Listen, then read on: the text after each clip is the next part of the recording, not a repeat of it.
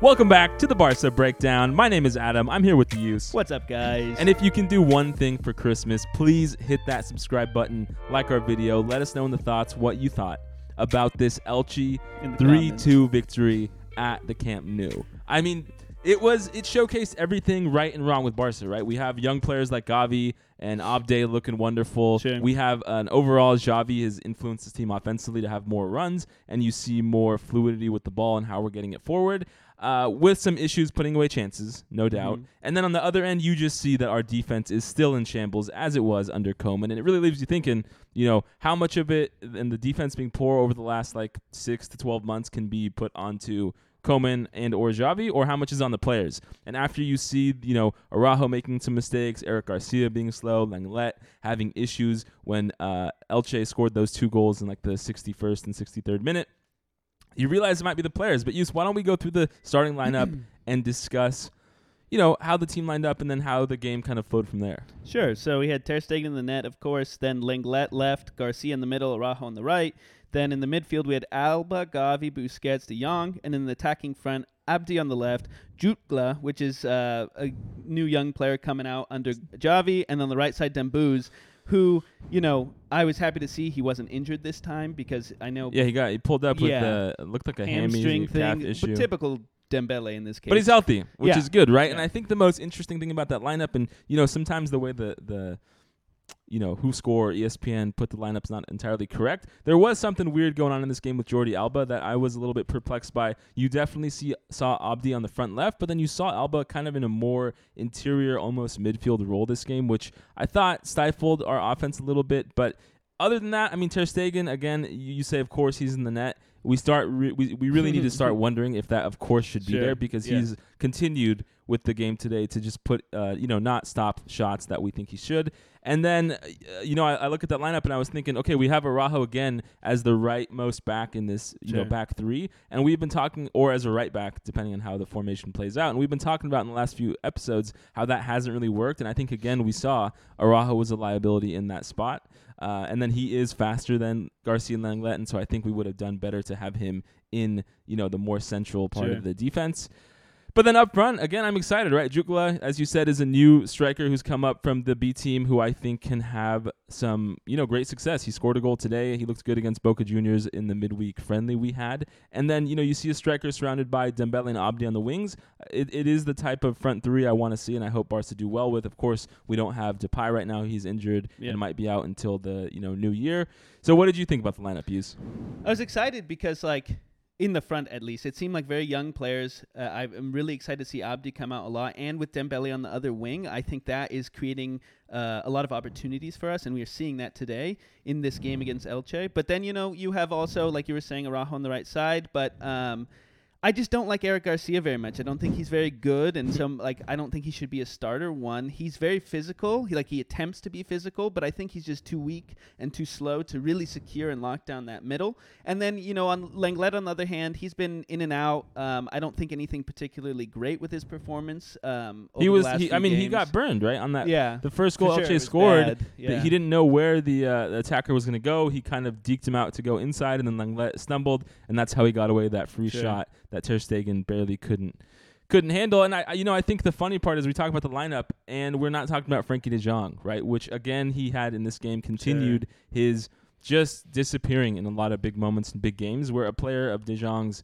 stature and someone that people want to say is one of the best midfielders in the world, he should be showing up in a game like today against Elche, and he really didn't. It is interesting to see how Xavi is using Frenkie because you see him going more forward than he did under more offensively. Koeman, and making more runs in the box, which I think we saw February, January of this year that he can score some goals if we put him in the right spot. But again, it's still not just clicking, and this kind of goes back to what Xavi said midweek when he was saying, hey, I have the players and they understand on a basic level what we're trying to do, but there's still just some apprehension and lack of learning in terms of how Xavi wants this team to play. And you see that all around that, second half because we definitely as has been a narrative this whole Xavi reign, right? We have a good first 20 to 45 minutes, and then we slow down, and then the other team comes back, and as Barca fans, we just have gotten so used to this. We have a goal or 2-goal lead, we let up one, and then the feeling of doom just sets in, and it's like, oh my God, of course they're going to score again. When they scored that second goal a minute after the first one,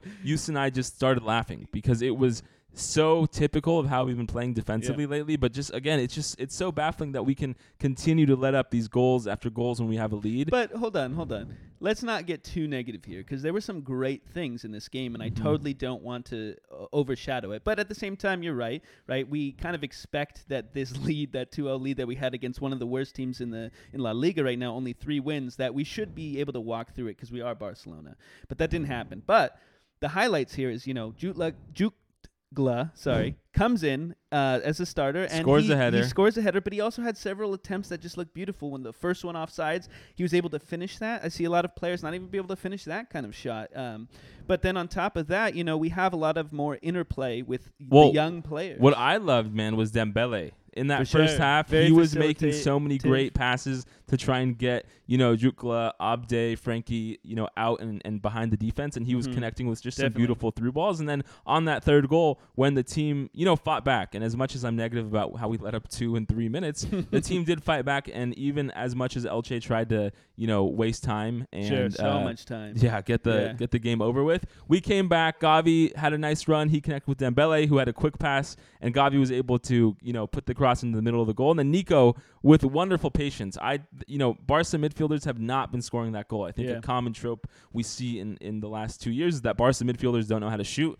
Nico, we felt like the defense was going to get on him and take that ball away, and he was able to just calmly and coolly put it into the back of the net. And you just see how excited the team is. And like you're saying, these young players are really they feel like they want to win more than some of these older squad like Alba or Busquets or Piqué, where we don't see that same desire to win and to prove themselves like these young players have. I think we should also highlight the fact that we had Memphis taking up that mid space for a long time, and he seemed pretty stagnant, not able to create, not really any opportunities anywhere, not connecting with players very much. And then you have these young guys who come in and take over that front space. And they're running everywhere. Yes. Gavi covered so much space. For sure. Gavi, Abdi, Nico came in late and was even able to position himself very well for that goal. And then we have Dembele, who you were saying facilitated. And I think the one downfall that we started to have was somehow the ball wasn't getting to Dembele very much. There was less facilitation from him, and that's when our offense started to die. Well, he gets,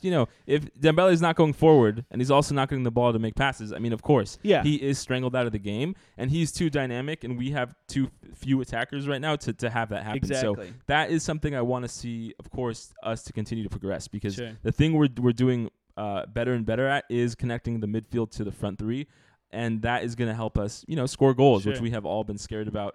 But my question to you is, how do we come to terms with the fact that the players continue to play poorly defensively under, Koeman or Xavi or other managers? Like, who's responsible here for making sure that our defense takes it up a notch?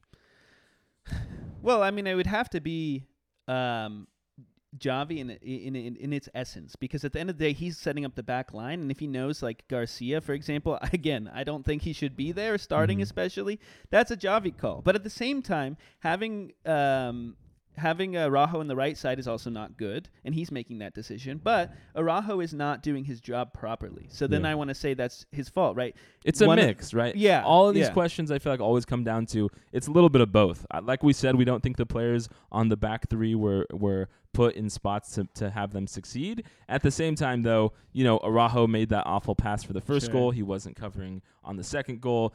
Garcia, again, just not positioned well so that his speed is a factor when they're just pushing forward on a counterattack. And then Lenglet, got burned. So I think overall, I mean, there are big negatives, but like you said, we can't be too negative because our offensive play was great. We came back. Yeah, right? The team showed fight. Jutgla scoring. We had Nico score, Gavi score. I mean, those are the three players we want to see score because we know how important they're going to be coming into the rest of the year in the Europa League eventually. So thank you guys all for watching. Please hit that subscribe button. We will see you after the next game. Thanks, guys.